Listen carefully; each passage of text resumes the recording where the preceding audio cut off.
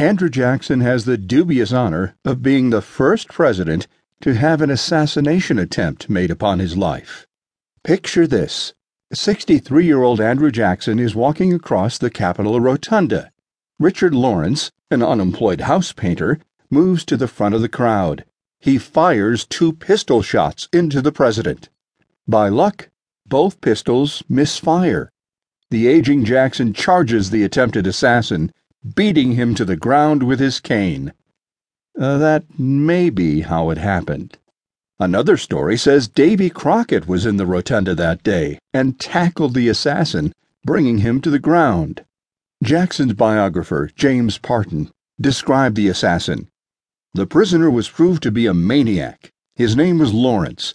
He was an English house painter who had been long out of employment.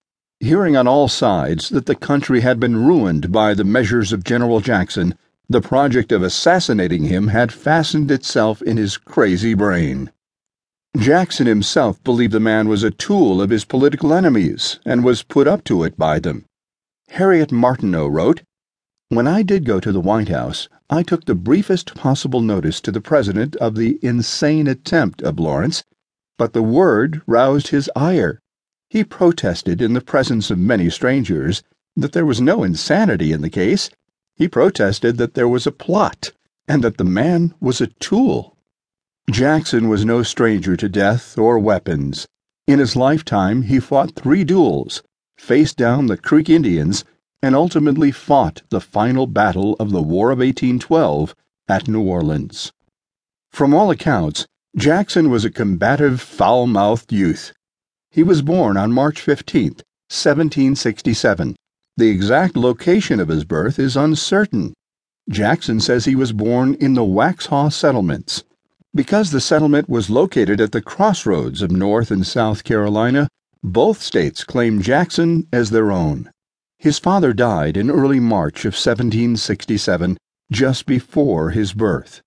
His mother, Elizabeth Jackson, taught young Andrew to read and write when he was 5. What learning he received was less than perfect.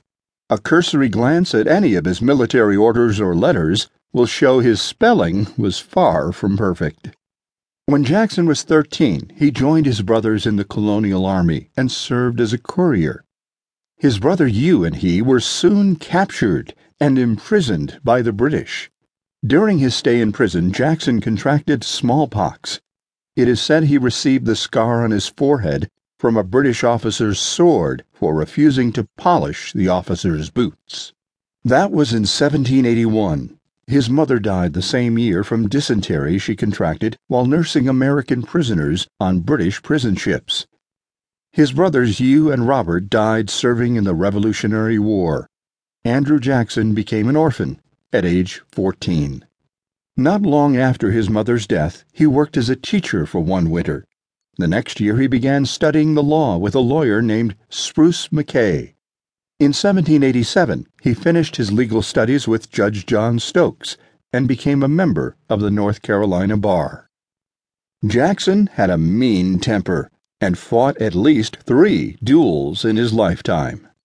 When he was 15, an officer named Galbraith threatened to thrash him. Jackson warned the officer not to try anything, threatening to shoot him dead if he gave him any trouble.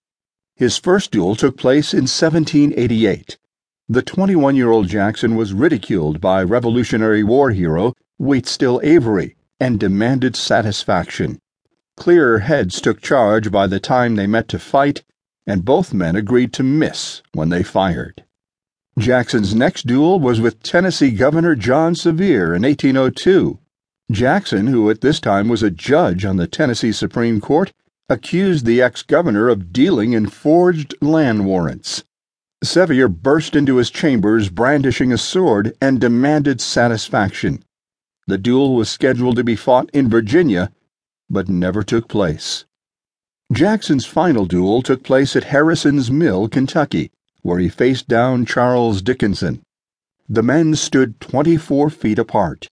Dickinson fired first, putting a ball in Jackson's chest. To his surprise, Jackson barely reacted. Instead, he leveled his pistol, took deliberate aim, and shot Charles Dickinson dead.